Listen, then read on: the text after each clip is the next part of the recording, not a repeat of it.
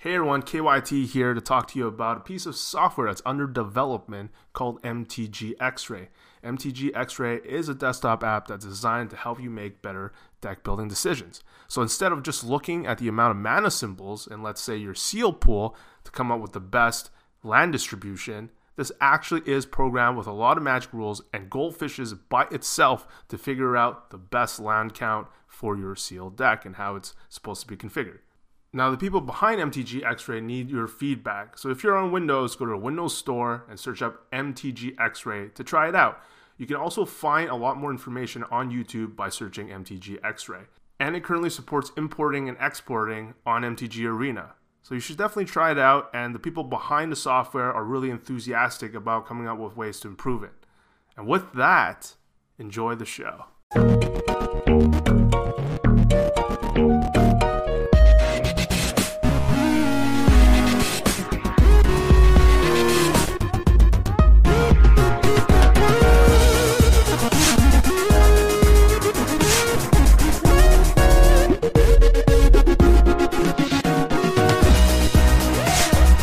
Live for another episode of First Strike. Got a full cast, exciting episode. But before we start the show, got to plug our sponsor, FaceToFaceGames.com, the number one place to get your Magic the Gathering singles. This week we got not a sale promotion, but we got 40% plus 40% trade bonus. So normally we would give you 25% on top if you took credit over instead of cash, but now it's 40%. It's valid at each of the stores. It's going to be valid at Magic Fest Calgary. So definitely take advantage if you've been waiting to sell a bunch of cards. Speaking of face-to-face games, we had the Barrie Open this past weekend, and I'm happy that Stephen Kerr, the winner of that tournament, and also the runner-up to the Toronto Open Plus not too long ago with the same deck, is here to join us. Welcome to the show, Stephen. How's it going? It's good. It's been a good run on Modern for like the last 2 months. So we're going to get right down to your deck choice because Derek here thinks that you ran an archetype that's not playable, but you were runner-up at the Open Plus. You won this tournament. Our mutual friend Rob Anderson won a local Montreal 5K with the same deck, Azorius. So is he wrong? Is it actually good, or are you running lucky with a bad deck? I don't know if the deck itself is good. It's just a deck that you can play fair Magic and have like around a 50% matchup against pretty much everybody. Like your worst matchup is like Dredge, and it's still not horrendous. It's still like maybe like a 40% matchup. But everything else is right around 50%, maybe 60%. You just get to play Magic as opposed to having matchups where you'll be like, you sit down and play and you're already set to lose or you're already set to win. So is it similar to like the same reason why people like to play Jund? You just want to have some play, and you don't think it's overwhelmingly the best deck then? Definitely. Oh, I don't think that Blue-White is the best deck, and it's like I think it'd be a really bad deck to play cold at a tournament. It's the same with like but for different reasons. Because Blue-White, the clock is going to be like your biggest enemy. So being able to make reasonably okay plays at a really fast pace and hurrying your opponents to play fast as well is like the only way to have any success with the deck. So I guess someone's not going to be able to find success if they're bringing it like cold heading into Magic Fest Calgary. But if people were curious about bringing your deck, like what matchups are they hoping to face and sit down opposite from? The creature matchups, like where your Wraths are best, those are obviously the best matchups. I've been having okay in the Phoenix matchup. I definitely don't like the Dredge matchup, but you can definitely win it. There's a lot of lines in what you're surgicaling when you play your Rip, because you can like let them get a few creatures and get ahead before you cast the Rip, because you need to like protect it post board. It's difficult. Like Tron is fine. You just got to know when you can go for like when you're playing your Planeswalkers against Tron is really difficult. Like honestly, I'm happy to play all of the matchups in the format, from Amulet to Tron to Black Green, but they're all pretty difficult. But you kind of got game against everybody, and that's kind of like the thing that Blue White does the best. Are you running into a lot of blue white? Sorry, a lot of Amulet Titan. No, not Amulet Titan. Am I? Yeah, Edgar's favorite deck. Are you running into a lot of that in the past 2 tournaments you played in? Yeah, so I played it twice at the Barrie Open. I played it once at the Toronto Open, and I played against it once at GP Toronto. And I won all of those matchups. That's what I like to hear. Derek, just speak your thoughts. I want to hear it in words from your own voice. What do you think about the blue-white deck? I just think I don't think it's good enough to play in an event. That's like he said it himself. It's not the best deck in the format, and if you're not playing the best deck, I don't know why you're playing it. I don't mean to sound harsh or shady or anything. That's just my view on playing a constructed event.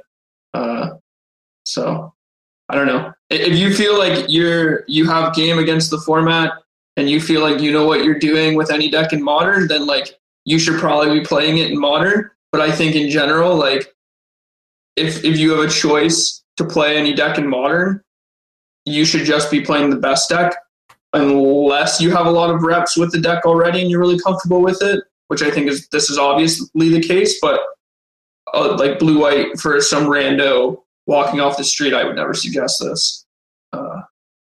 I don't know what I would suggest though, I guess.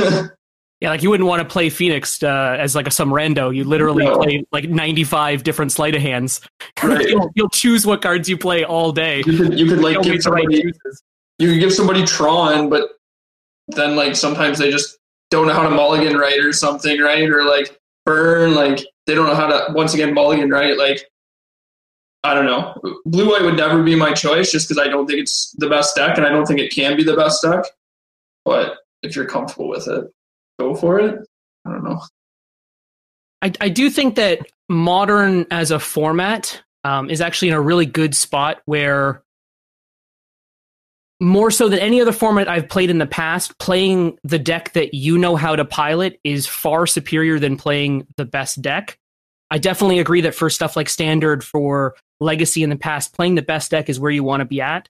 But there are players in Modern that are able to consistently put up really good results. There's the Japanese guy who plays blue-black fairies at like every GP and is like constantly putting up positive. Yeah, that's unreal because like fairies is actually unplayable. It's. I agree, it's really bad. But you know how to play that deck. He knows how to play the deck, and it's Modern's in a really weird spot where people that know their decks are able to put up consistent results because knowing how to pilot your deck through a field is more important in Modern than I think every other format right now, and it's why I actually like Modern. Yeah, we brought it up a couple times. Like Scred is one of Modern GP. Mono Green or Elves is one of GP. Merfolk, don't forget Merfolk. Merfolk's one of GP. Like if you were to say like, oh, I'm going to bring any of those decks to the next GP, I'd be like, you're absolutely insane. But it's Modern, and you can just play whatever you want, no matter how bad. I'm using air quotes for those who are listening at home. The deck is. So I don't know. Maybe just don't ask me if I think a deck's good or not, because if it's not Phoenix, it's probably bad. So I know you can't tell us much. Go ahead, Elliot. I was going to say, personally, when I'm talking about Modern decks with people, I sort of have 3 rankings of good decks, bad decks, and then unplayable decks. And, good decks are the ones I actively want to play. So off the top of my head, the Prison deck, Phoenix, like Tron, those kind of decks. The bad decks are, Merfolk, maybe Blue-White Control, those Jeskai maybe. And I don't really want to play them, but they're probably reasonable choices at some point, especially if you're experienced with them. And the awful decks are like Scred and Mono Green Devotion, where I wouldn't want to be caught dead. No one should be caught dead playing Mono Green Devotion in Modern. I've been paired against the blue-red Pillow Fort deck on Moto like 3 times in the past week, and that's just a deck that nobody should ever be doing anything with. Like, even as like an art form, nobody should be discussing what that deck is, and I'm playing against it. And It's just Modern. Yeah, the most recent deck dump that came out today for Modern had a black-white mid-range deck, had some real hot ones like Sorin Grim Nemesis and an Obsidat, with their Kayas. So it was really a flavor win, super Vorthos, but it's just not a good Modern deck. You shouldn't be playing it. This is not a Vorthos podcast. Vorthos things don't belong here. Elliot, you played in the tournament that Rob ended up winning with Blue-White. How did that deck look from your perspective, and how did the tournament go for you overall? What did you play? So I played Tron for no reason other than I messaged my friend on Tuesday and said, what do you have that I can borrow?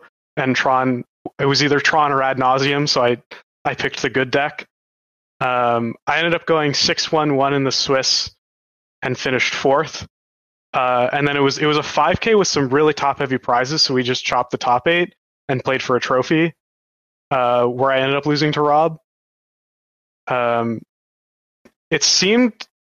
Blue-White seemed good. I think there was 2 copies in the top 8, and I know another person had, I think, a win-in with Blue-White as well, which, having 3 copies into the top 8 of a tournament, the field it was like 140 players, so it's not a huge field.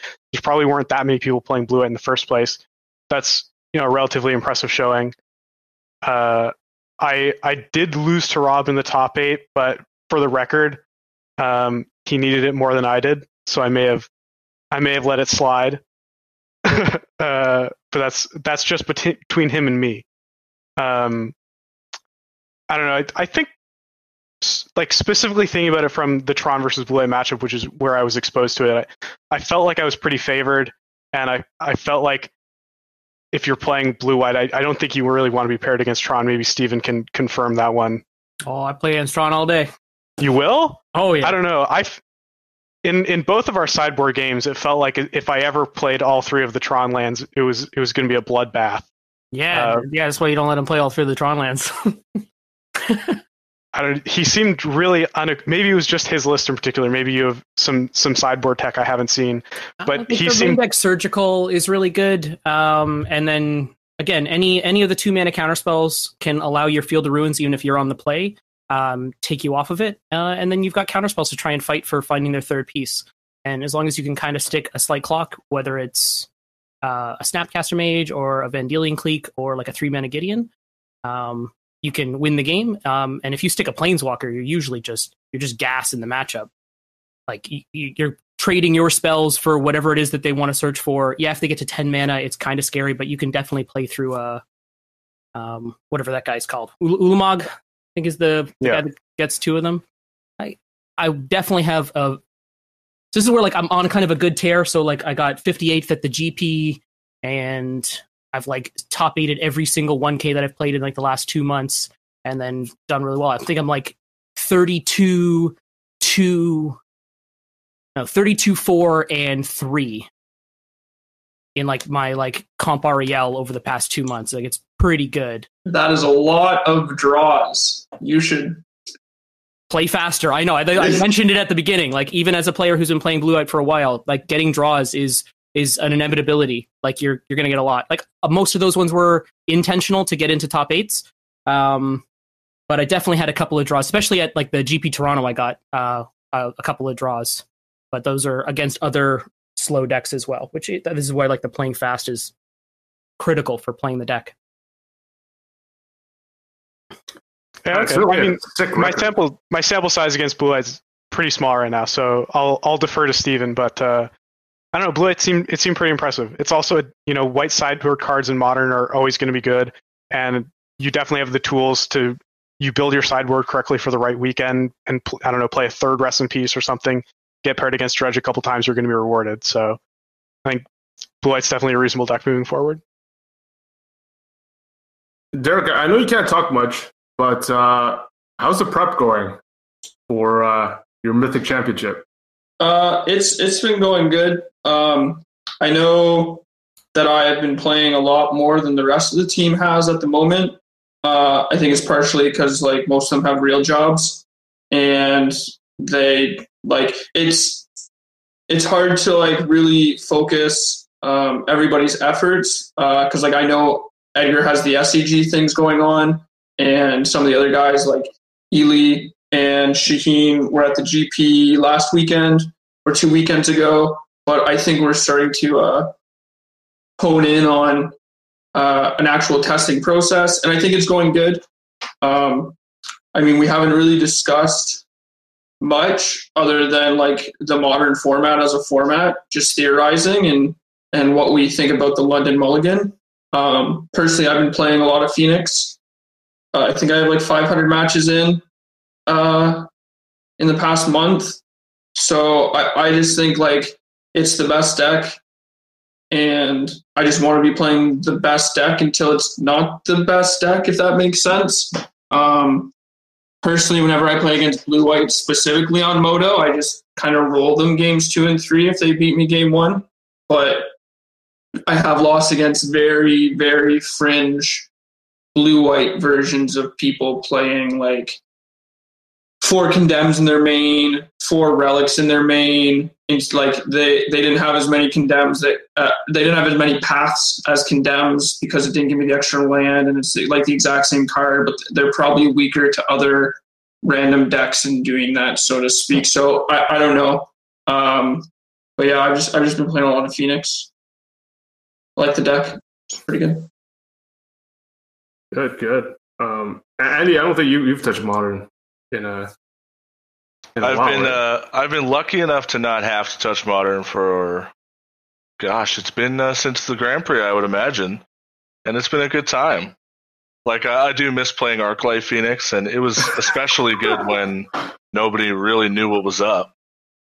But now I don't want to play modern. It's no fun. Such a downer. Steven, anything else you want to mention about your deck? I don't know. I love modern. It's funny. It's like, I think lots of people that play all the other decks besides decks that just get to have 50% win rates is like, I feel like I get to play Magic every game I like sit down at the table. And I find that when I've played other decks before, like I've played a little bit of Burn, I've played a little bit of Blue Black, I've played Death Shadow, I've played some other stuff, and I don't have as much fun because you'll just play against a person that you just can't win against. But I like have a blast at modern playing blue white because you always get to play a game of Magic. I don't know. I mean, that makes a lot of sense to me. Modern's a ton of fun. It's just like I don't like playing it as a competitive format, and that's mostly all I play. So, because there's too much variance in the things, a whole slew of things. But like, it's a very fun format to play. You get to put a bunch of Arclight Phoenixes into play. Your opponents always think they have a good matchup, and they always die. Steven, do you care about the mulligan rule that's going to come into play at the championship? I think a lot of people think the mulligan rule is going to change everything, and I feel a lot of people are like saying that the sky is falling kind of thing. Like this is some sort of Ragnarok of things of all the formats, and I think that if a couple of decks need to or a couple of cards need to be like banned or restricted, this is like the vintage stuff. If Bazaar of Baghdad needs to get restricted to let this new mulligan rule come to play, I think that you'll get to play more games of Magic when you mull than you do now. I don't know. I haven't done very much testing with it, like just a little bit. I don't know if it breaks formats besides like the really old ones with like Bazaar and stuff like that. All the other ones have been fine. For Modern, Standard, and Limited, it's been really decent. But I definitely have not. I don't think that it's good for Vintage, especially in like Shops and Bazaar. It's like ridiculous. And then maybe even for Legacy, it's probably too good. So if a couple cards need to get restricted or banned to make this rule happen, I think that we'll get to play better games of Magic after the rule kind of like levels out what cards are too powerful with it. Actually, one last question for your blue-white deck. Are there any wrinkles that you would consider pretty unique to the versions you've been playing, or do you consider it pretty stock and what's pretty similar to what's being played out there? I think that the list is pretty like it's quite stock. So like I think the list that I played at a couple of last events have been 24 land. I think the 25 is just fine.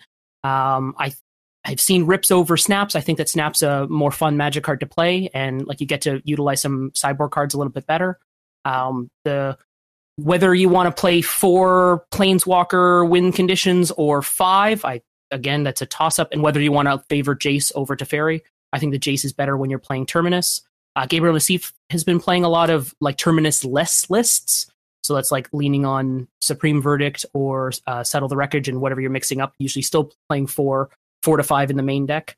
So yeah, I think that you can play like about like 56 cards.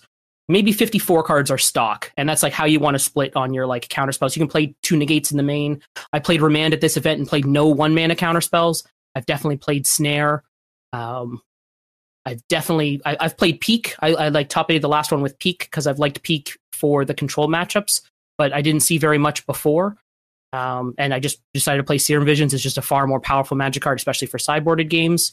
So like what you want to split on your cantrips, you can play. They're all pretty decent. Like Remand's going to be better in certain matchups. It's better in the Phoenix matchup. I think that's what like I hedged a lot on my main deck. Definitely have a really good matchup game 1 against Phoenix, and then sideboarded games are much more difficult, but they're definitely doable. The Circle of Protection Red is really good against the Phoenix deck. Like it was, and like you just gotta play through all their Spell Pierces, and once the Spell Pierces are done, you're sitting pretty. I don't know. It's weird. I think you want to get in a ton of reps with the deck if you want to play it. It's definitely a fun way to play Magic. If you like playing the control side of things, and that's just been the strategy of Magic that I've liked for the longest time, from playing janky ass control decks in Legacy to playing janky ass control decks in Modern.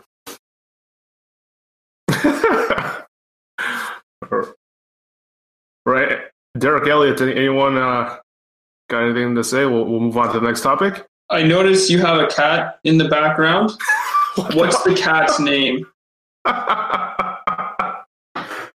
There are currently 5 animals in this room, and the cat, his name is... It's probably Newton, yeah. Newton, and then there's Tesla, and then I've got 3 dogs here. We're dog sitting 1 dog. We normally have only 2. It's an animal-loving household here. Nice. All right. Going to our next topic. I didn't know this was the people hated this until I was jumping into a Semulin stream today, and we were talking about the Mythic Invitational. But some people in chat, they don't like the dual standard format, and the dual standard format is going to be the one that's used. And I'm going to explain it to listeners who are not aware of what it is or what even the Mythic Invitational is about. So reading from the mothership, instead of a 60-card standard deck and a 15-card sideboard, the players will submit 2 60-card standard decks. And for the 2 60-card standard decks, they can do whatever they want. They can submit the exact same lists. They can submit 2 totally different lists, or they can even submit 2 similar lists, but with some key cards swapped in for certain matchups. Once they're in the tournament, players will be paired up with an opponent. Which player goes first is decided at random. Additionally, which deck they are playing in the first game is also chosen randomly. For Game 2, the players will be forced to play with a deck they didn't get in the first game. Also, the player who went first in Game 1 will go second for Game 2. If there's Game 3, the players get to choose which of their 2 decks to play with, but who goes first will once again be chosen at random.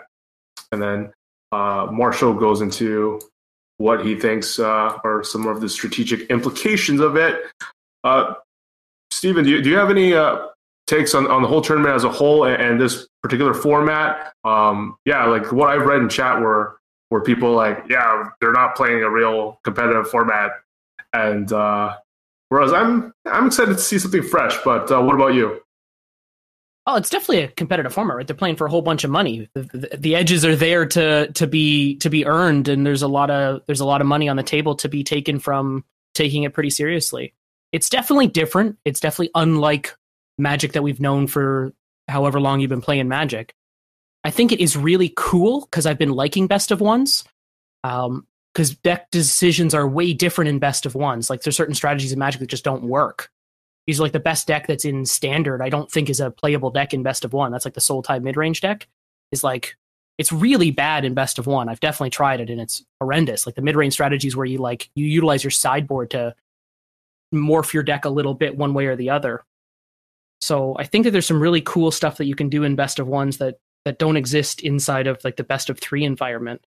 And I think that it's really cool, like, because I've been on Esper a lot for best of ones, and if I was playing the event, I'd probably be on 2 builds of Esper, one a little bit more controlling, like with like some, like maybe a devious cover up or some other like weird tech, and the other one more creature based. So that way I'd be able to decide for that third game which side I wanted to hedge on. So I think that it's got some cool stuff, as well as like cards like Mastermind that are way better in best of one than they are in constructed, because the sideboard's so valuable in constructed Magic, but it's almost worthless in best of one.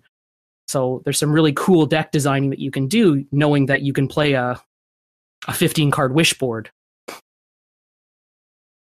Yeah, like you talked about a lot of things that I 100% agree with.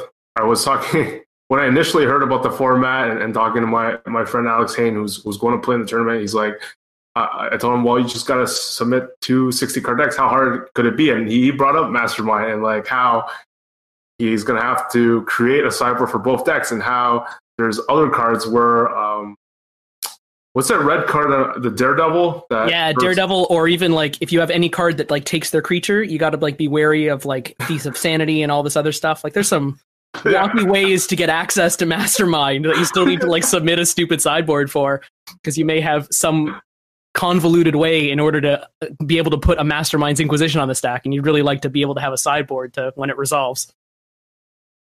Yeah, I'm excited about this. Like, do you think the MPL players are going to have an edge over the non-MPL with their deck choices?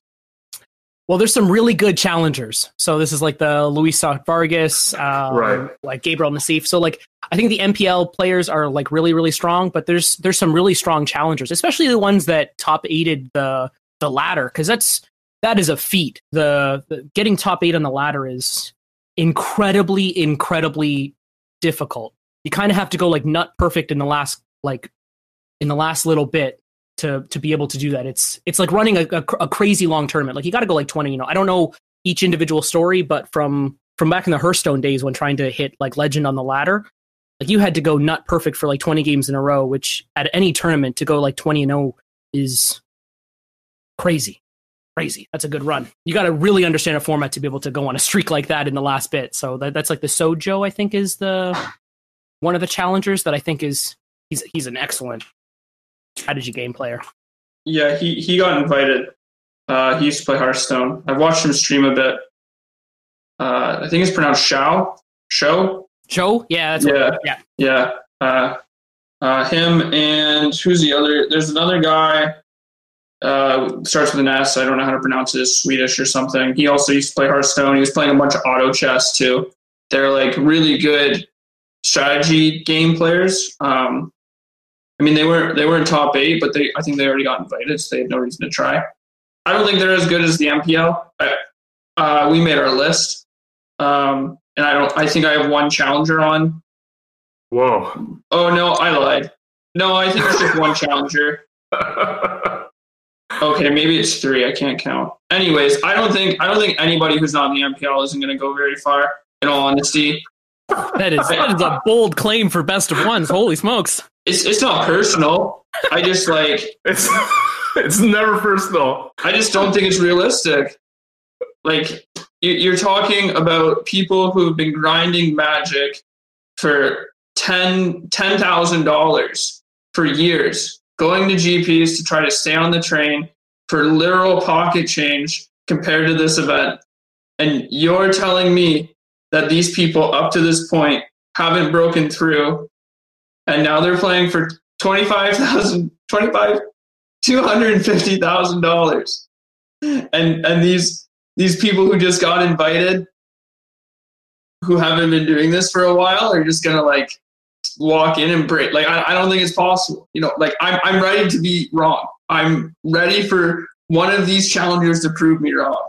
But like up until that happens, like my money's on Owen Huey, LSV, Yuza, one of the other people. Like what's the average age of LSV is a challenger MPL versus challenger? Like average age of MPL players versus the average age of challengers. I don't know. I would think that the MPL is older, and so I would probably give the edge to people that are younger. Like that's just, again, we're playing strategy games. Like as you age, you're definitely going to decline a bit. So I mean, these are the best players in the world for the last 2 years in Magic right now. I think the age thing's irrelevant.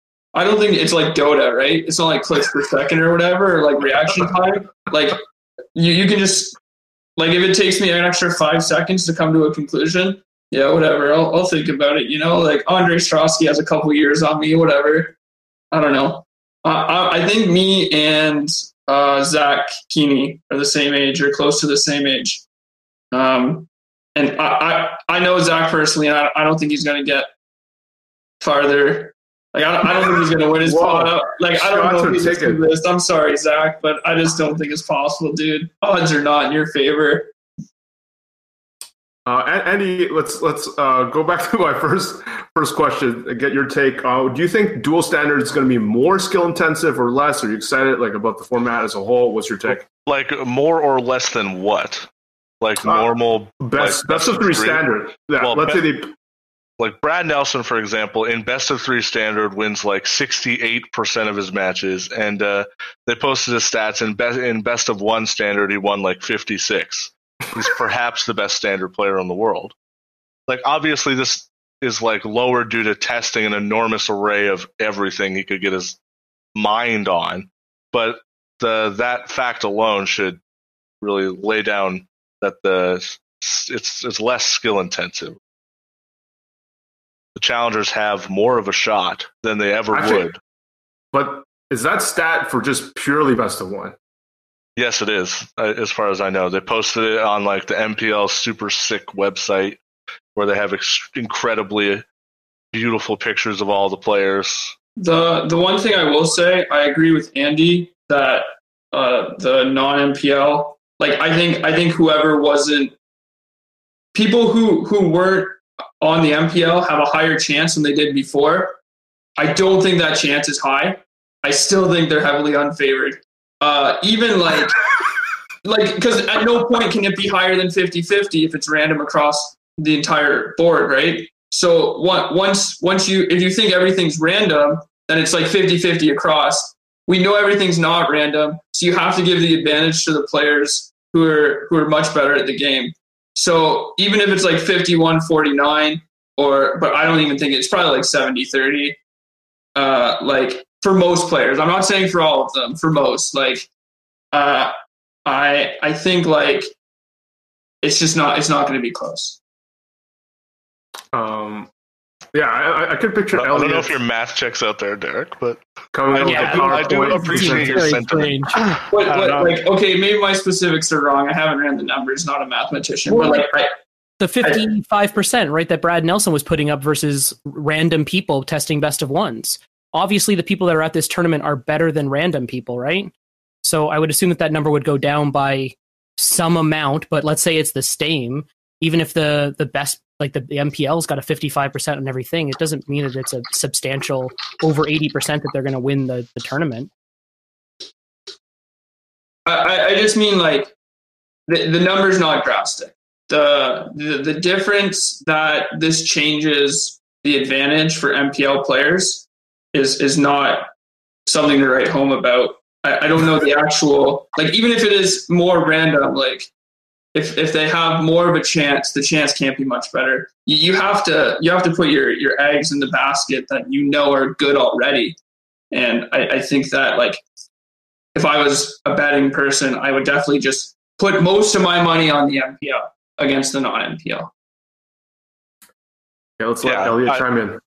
I think obviously the MPL is a favorite to do well in the tournament. It's just the way Magic goes is that these are the best players in the world at Magic, and the tournament they're competing in, even though it's best of 1, which is relatively unexplored compared to best of 3 standard that we've had for the past 20 years, they still have to be the favorites. They're just the best at it.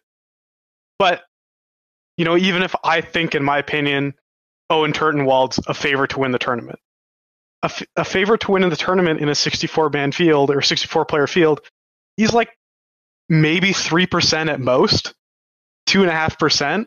But you add that up across the entire MPL, and maybe you say the 32 players from the MPL add up to 70% to win the entire thing. And I think, you know, I'll take a 70-30 coin, like, flip in my favor every single time. I think we're going to get into our brackets a little later, but I picked the only challenger I picked was LSV to my knowledge. I think everyone else I picked is in the MPL. So I don't know. It's just like, does Brad Nelson's 55% win rate mean that best of one is less skilled? Maybe it's just different skill set, a little bit of both. But Andy and I were talking about this a little earlier. We were kind of comparing notes after building our brackets, and I said I think that if you do like a plot of numbers of die rolls won, specifically in the game threes, I think that's going to be the really important one, to number of matches won, I think you're going to have close to a straight line. I think the die roll is just really going to be really important in this format, and I don't know. I think this format really sucks, but still got to give the edge to the MPL players. They're the best for a reason.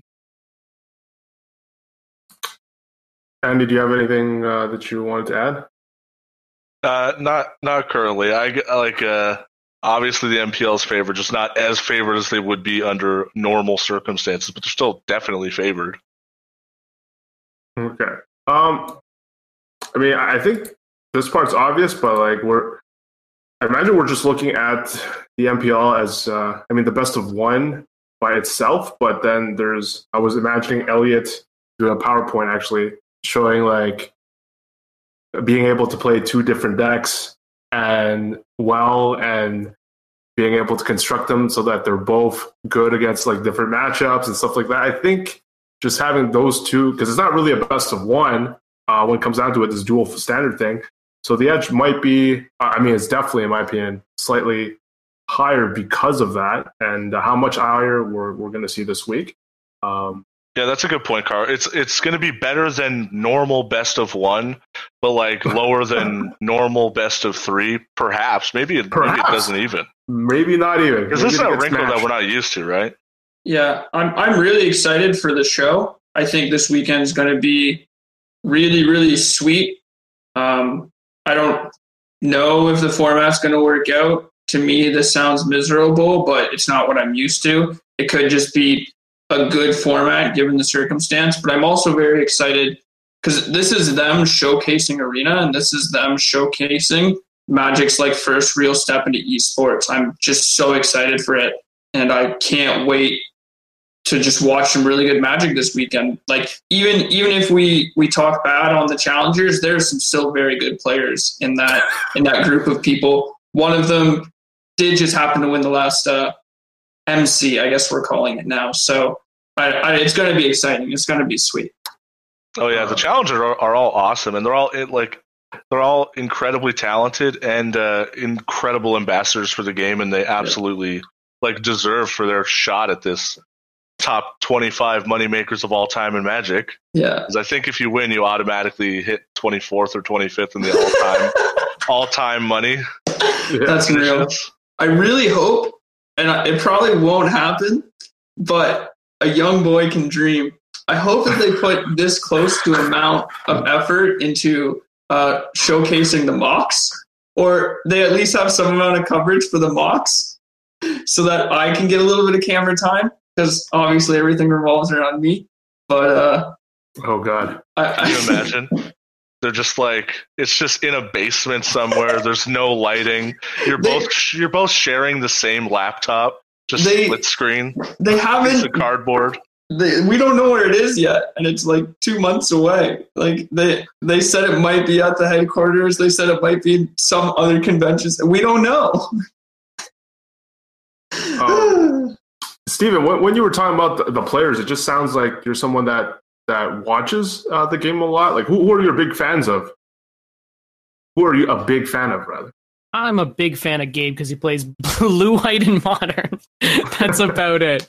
I've watched. I really like Owen's stream. Basically, the streamers, the people that bring a lot of people into Magic, and I think that streaming is definitely a fantastic way to do that.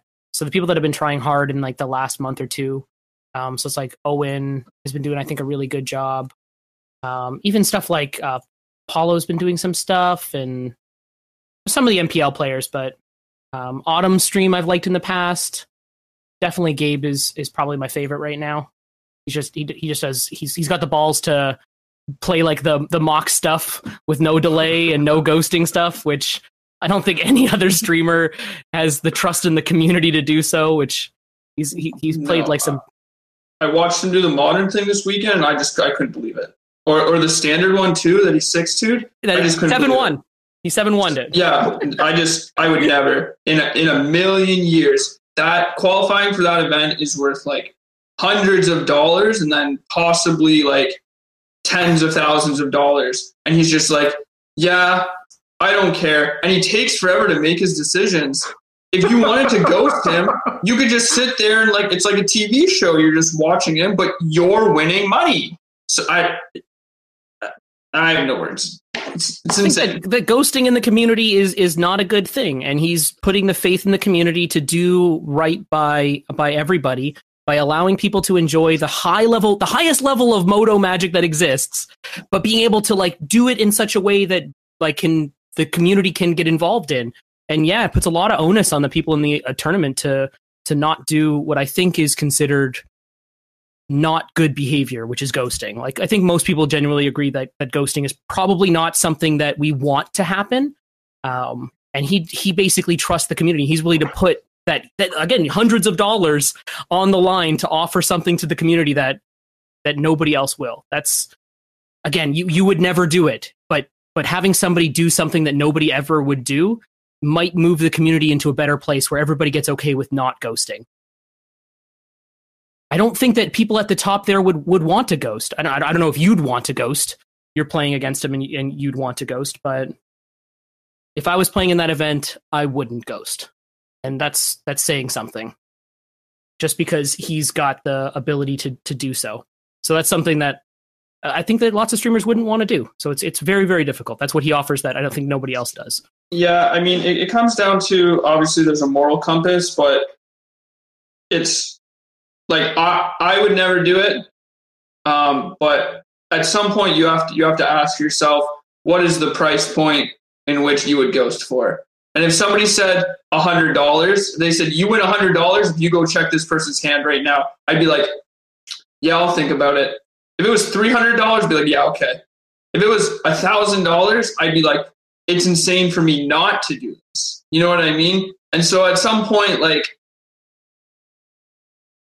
it's morally incorrect, but that's like drawing additional cards at like a top level event, right? But you can actually get banned for that.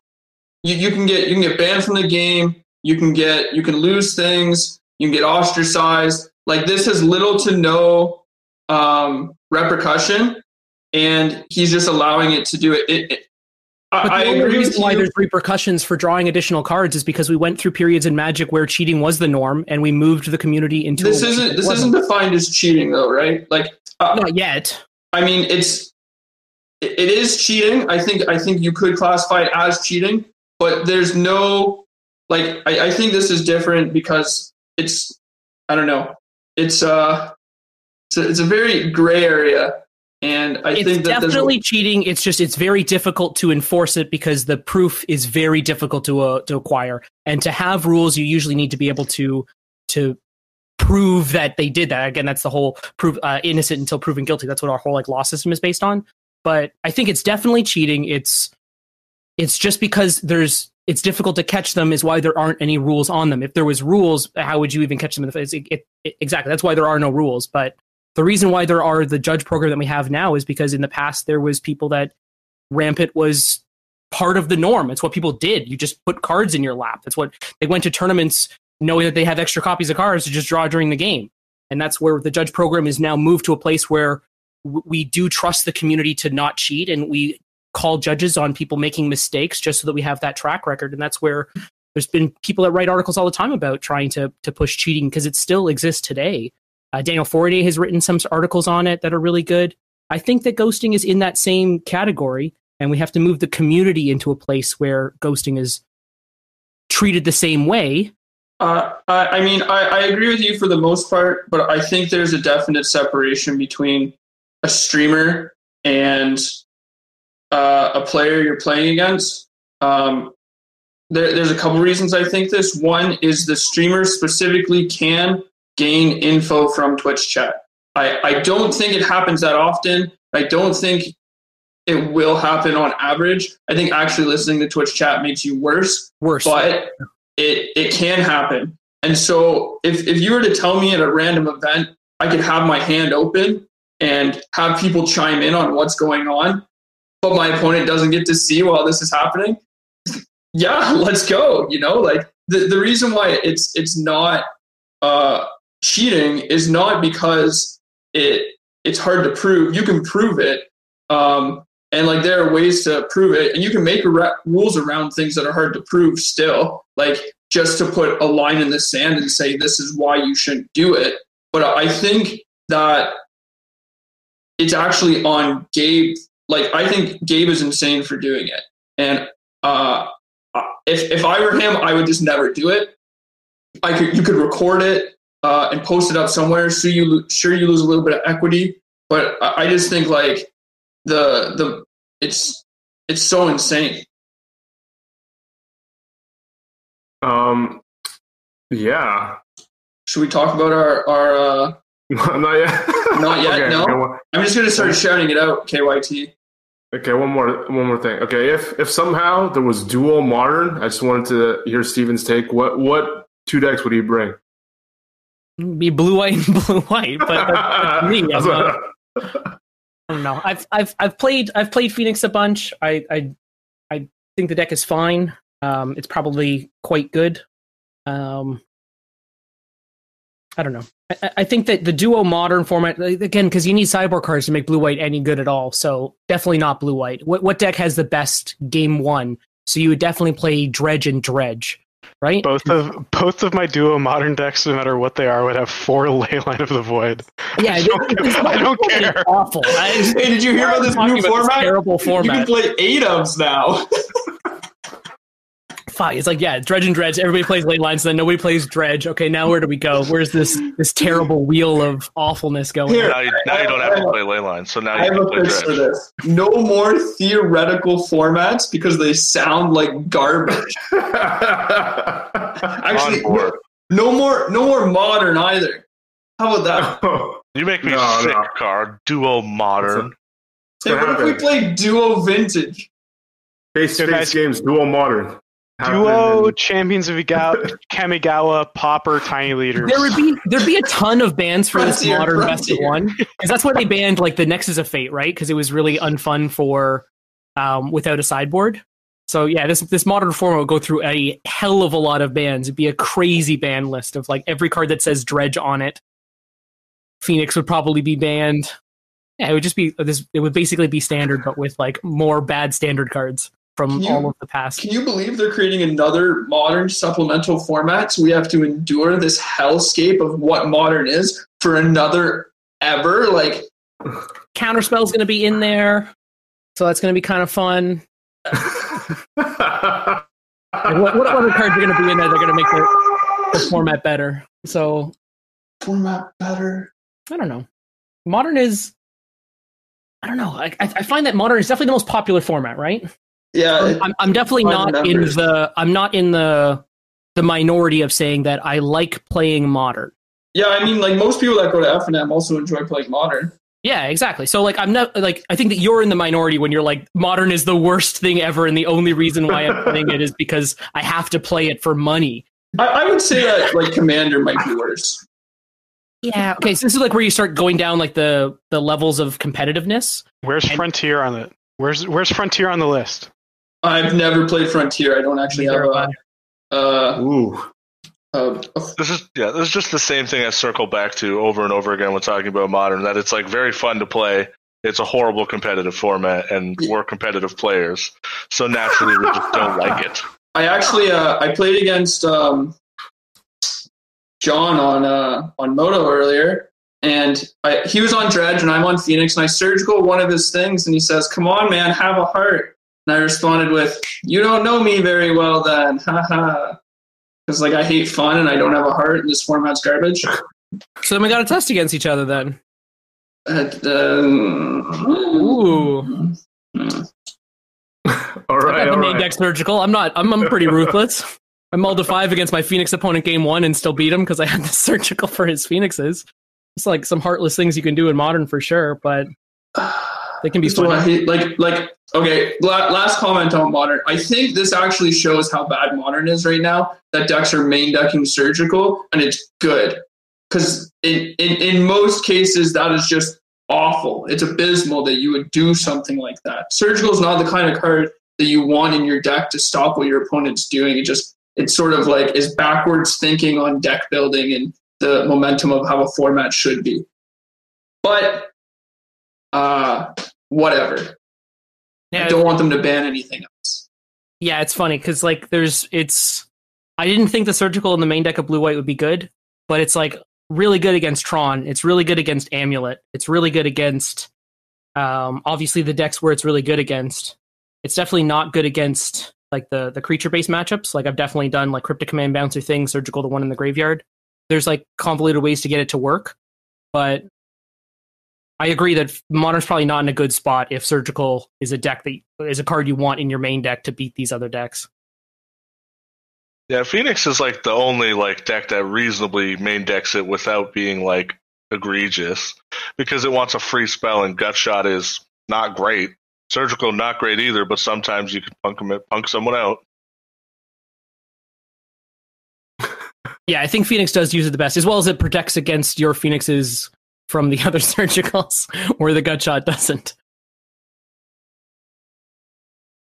All right, we're going to wrap up the show with these guys' picks. Elliot, I'll let you start with some Mythic Invitational picks.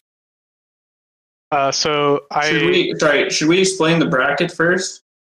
That way the people at home know what we're talking about. Because I don't know what we're talking about, and it'd be really great if we could go over what we're talking about. Elliot can do it. Oh, perfect. Thank you. So at the Mythic Invitational this upcoming weekend, there are 4 groups of 16 players each. I guess I'll just start with Group A, which has Jamie Topples, MTG Nerd Girl, Autumn Lily MTG, Owen Turnwald, Wyatt Darby, Jerry Thompson, Age 8, Ties, Javier Dominguez, Ken Yukihiro, Luke, Alexander Hain, Yuya Watanabe, Jessica Estefan, Andre Strosky, and Matthew Nass. So it's a double elimination bracket where you lose twice, you're out. If you go 3-0, then you're through to the round of 16, and you basically just need three wins to get through. So out of that group, I selected to make it through Owen Turnwald, Jerry Thompson, Alexander Hain, and Matt Nass. Sort of no surprise with what we were talking about earlier. It's 4 of the best MPL players that are in the group. I think the brackets sort of favor them as well, so that's who I picked. I'm cheering for Owen to win the whole thing. I couldn't not pick him. So I want to type these out. Say that again. I picked Owen Turnwald, Jerry Thompson, Alexander Hain, and Matthew Nass. Is that the winner? I thought we were doing the four to get through Group A. Oh, okay. We have okay. Okay, Andy, who do you got? So me and Elliot compared lists, and I think we're almost identical, but off by 1 in each. So I picked to advance from Group A Yuya, Hain, Owen, and Jerry T. I have Owen, Yuya, Javier, and Strosky. Okay, so still not off by too much. Kind of the consensus that the MPL players are going to win. Yeah, I think Strosky is one of the better non-MPL players, maybe next to LSV. And like it's hard to go wrong with Yuya and Javier Dominguez, and of course Owen. So on to Group B then. Group B has Amazonian, Legend VD, Skybills, Zachary Keeney, Shahar Shenhar, Aaliyah Deshane, Christian Hauk, Quicksort, Ben Stark, Andre Mangucci, Eric Froelich, Nessa Meow Meow, Caleb D, Andrew Cuneo, Luis Salvato, and Li Shiqian. From that group, I selected Shahar Shenhar, Ben Stark, Luis Salvato, and Christian Hauck. Andy, how about you? I selected Luis Salvato, Shahar Shenhar, Zach Keeney, and Ben Stark. I have Luis Salvato, Eric Froelich, Shahar Shenhar, and Christian Hauck. I don't know how. Sorry, my bad. Okay, again, a lot of overlap. It seems like we're either really smart or we're all just blowing it. Yeah, I hope we're all just blowing it. It'll be a lot more exciting if we're wrong, because I feel like we would choose like what other people would also choose, you know? Yeah, I mean, I kind of gave my rough odds earlier of an MPL member, I think is like 70% to win across the whole MPL. I think it'd be really cool to see one of the challengers win. Yeah, especially one of the streamers who was maybe a little lesser known at the beginning of it. I think it'd be really cool. It'd be really like if like the Patriots didn't win the Super Bowl every year. Like that's more exciting than the Patriots winning the Super Bowl every year. Yeah, I'm looking for the Cleveland Browns to win it all this year. Sorry, I don't know anything about pigskin throw. Sorry. That's okay. Okay, Group C. We got Gabe Nassif, Brian Bronduin, Shodi Yasuoka, William Jensen, Muffin Pastry Pie, Paulo Vitor Damarosa, John Rolfe, Show, LSV, Cedric Phillips, Merchant, Seth Manfield, Savitz, Pterodactyls for the win, Reed Duke, and Mike Sigrist. And I selected Huey Jensen, Paulo Vitor Damarosa, Luis Scott Vargas, and Reed Duke. I want a prize. We have the same list. Nice. I think it's funny. Just the non-MPLs are just they don't use their name. They use their Twitch handle, which obviously like makes sense because that's what they're known by. But it's just, can you imagine? Be like, I think Muffin Pastry is going to take this down. Muffin Pastry has the edge over Reed the Bones Duke. But so my Group C is Huey, Paulo, Seth Manfield, and Reed Duke. Pretty stacked top four there. Our list is also very similar. Why don't you have LSV, Andy? Because I think Seth. So basically, I decided that I broke all of it down into groups of four and decided that one per group of four is like most likely to advance based on the way double elimination works. So I just picked one per group of four, and I picked Seth over Luis. Yeah, that's actually I was in Discord with Andy as he was doing his bracket, and I already done mine. And I like said, I had a strategy. I want to see what yours is. And he gets to the end. He said, I just broke it up into groups of four. And that's exactly what I did. We ended up with one off of each other per group. I just picked the players that I think were the best players in the group. Interesting. A bold strategy. Yeah, the most talented players.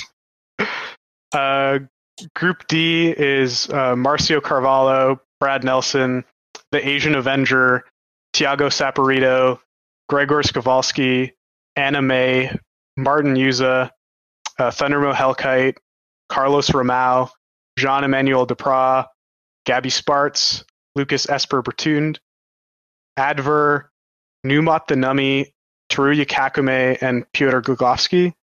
And I picked Brad Nelson, Martin Yuza, Pyotr Glugovsky, and Lucas Esper Bertund. Bertund? Lucas Esper Berteau? Berteau. I don't know. Bertund? So I picked Marcio Carvalho, Martin Yuza, Pyotr Glugovsky, and Lucas Berteau. Oh, we were so close. I have Marcio, Bolov 0. I can't remember his real name. Tiago Saporito. Yeah, Tiago Saporito. Yuza, and of course Canister. We think Pyotr has the perhaps the best path to advancing. I didn't even look at their literal bracket, but that could be true. I saw. I think like some of them have it real easy, and then some of them have it real hard. So Pyotr is just in a bracket with like some he's not even in the same bracket as like a named player for the first 2 rounds. So like if he that's why he's so likely to advance. I can't wait for all these predictions, and then just Muffin Pastry just demolishes the group of death. Undefeated, can't be beat, the best of one dual standard player to ever live. Yeah, like I said earlier, I'm super excited. I hope we're all wrong. I hope that none of us picked the right person and that no MPL makes top 8. Except for Canister. I want Canister to win.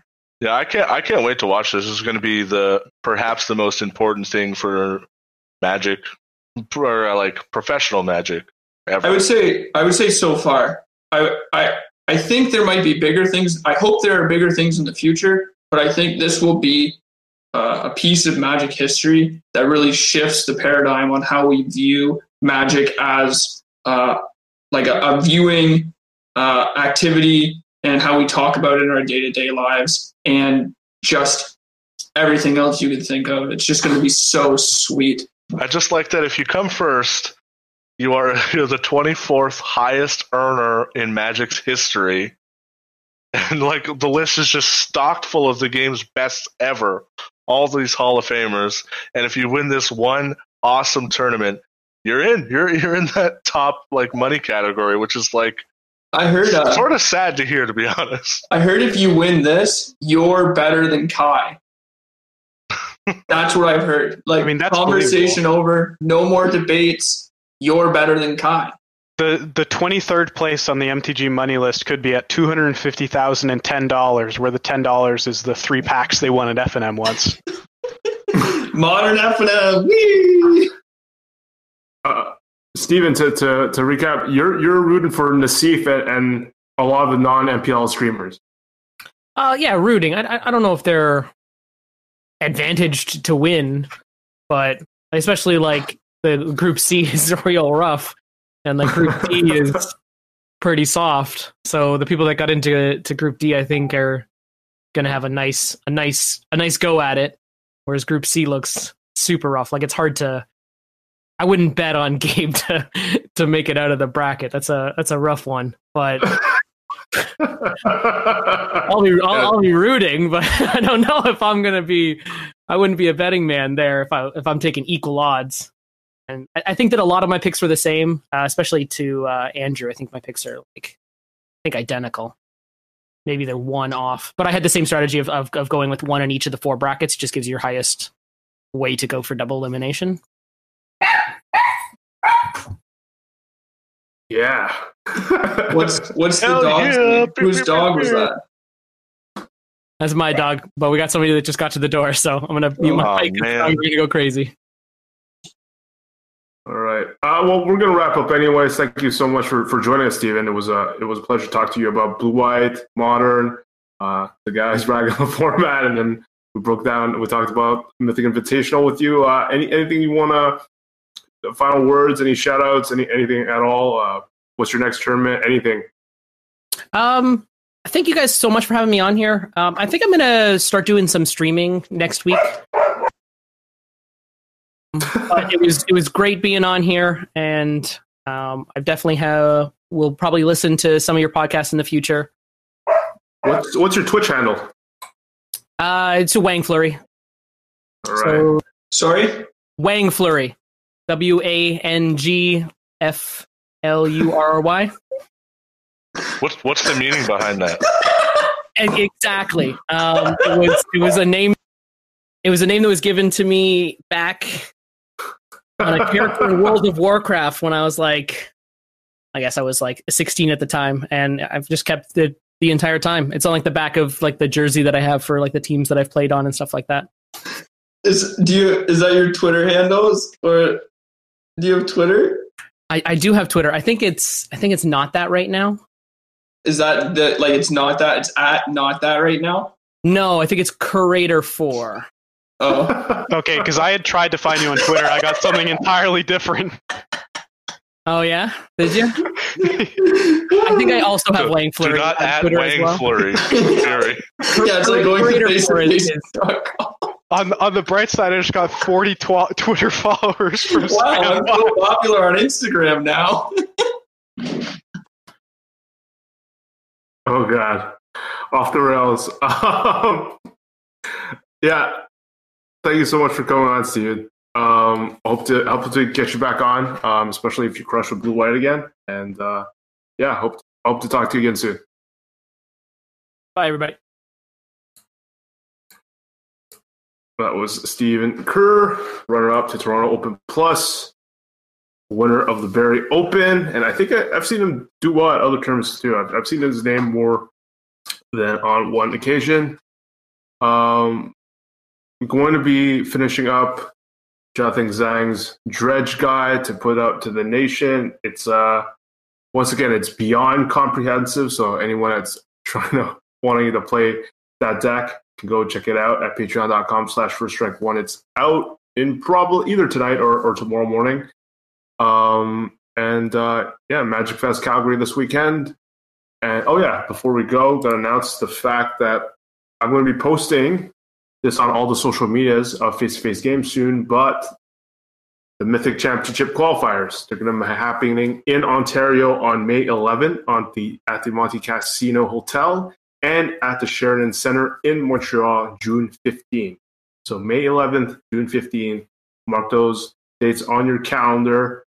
It's old school TQ's time, boys, and it's going to be fun. Do you have any more info that you can give us right now? Like $700 entry. I've been reading on Twitter, and at $6K.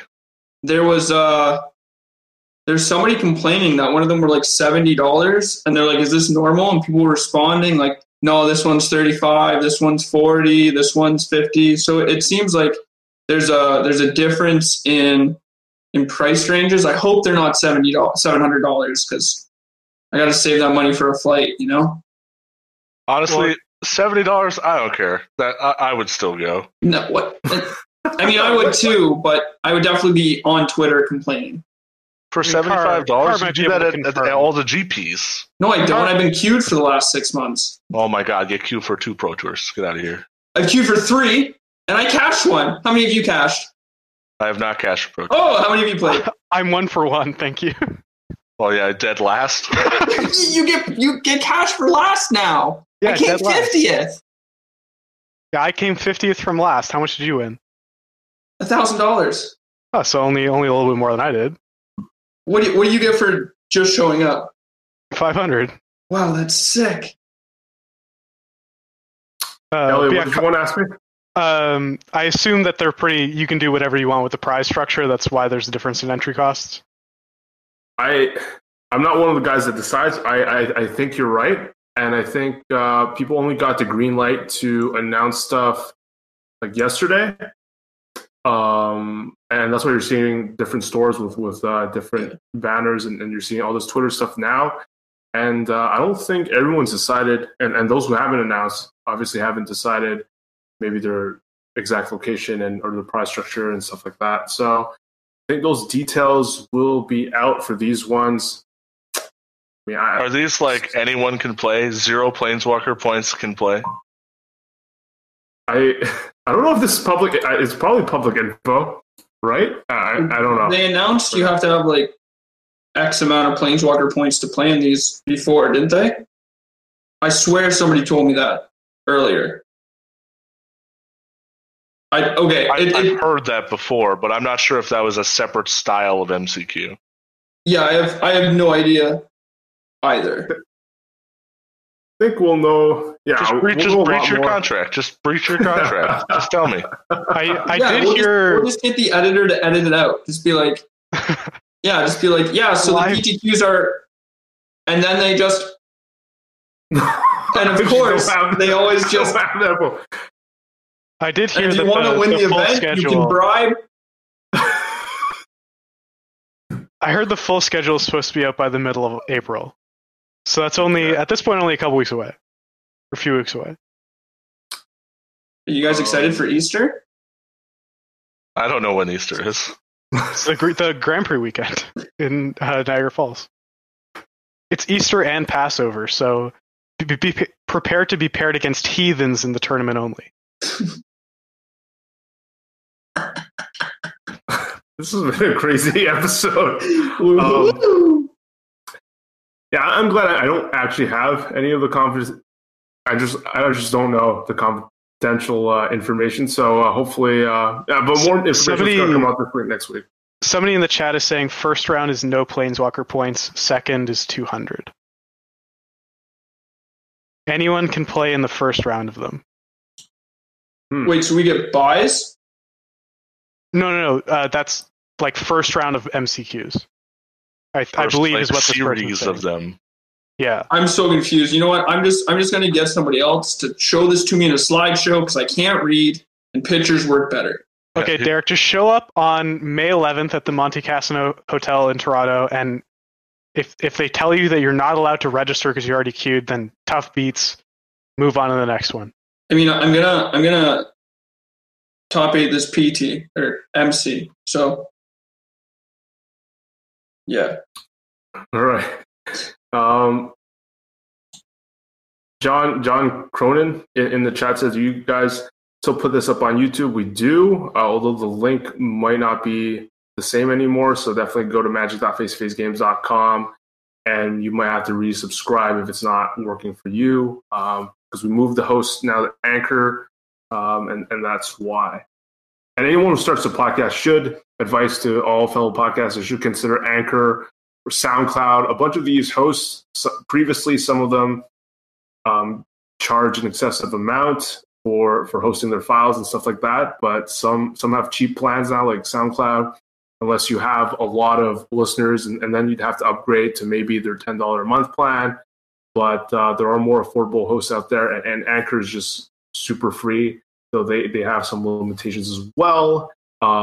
So we're just experimenting with different hosts and different stuff. But if it hasn't been working for you, definitely resubscribe. But we're still on iTunes, as far as I know. Every new episode, it might just be a different link.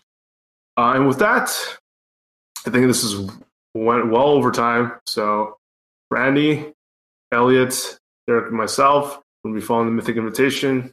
Hopefully, actually, I hope some of you are right. I want my boy Alex to get there. So we'll talk to you next week, and we'll talk about Mythic Invitational results. See you guys next week.